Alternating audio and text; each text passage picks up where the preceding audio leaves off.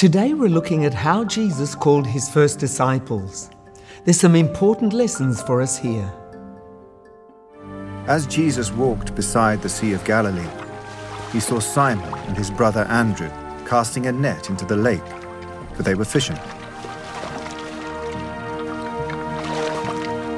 "Come, follow me," Jesus said, "and I will send you out to fish for people." At once they left their nets and followed him. When he had gone a little farther, he saw James, son of Zebedee, and his brother John in a boat, preparing their nets.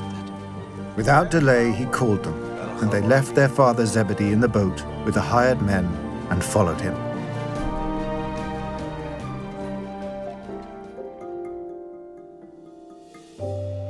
Here Jesus calls his first 4 disciples.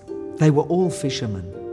Simon and Andrew were in the middle of fishing, but when Jesus asked them to follow him, Mark emphasizes that they left their nets and followed him at once. James and John were repairing their nets to go out fishing. Mark highlights that Jesus called them without delay, which means with urgency.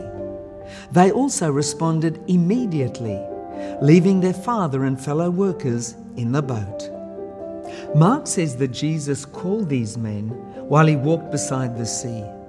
The idea here is that Jesus is a man on a mission.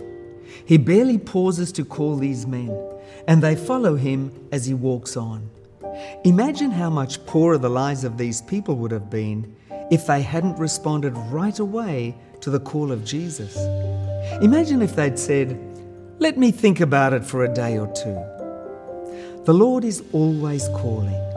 When he calls you to do something, will you respond positively and immediately like the disciples did?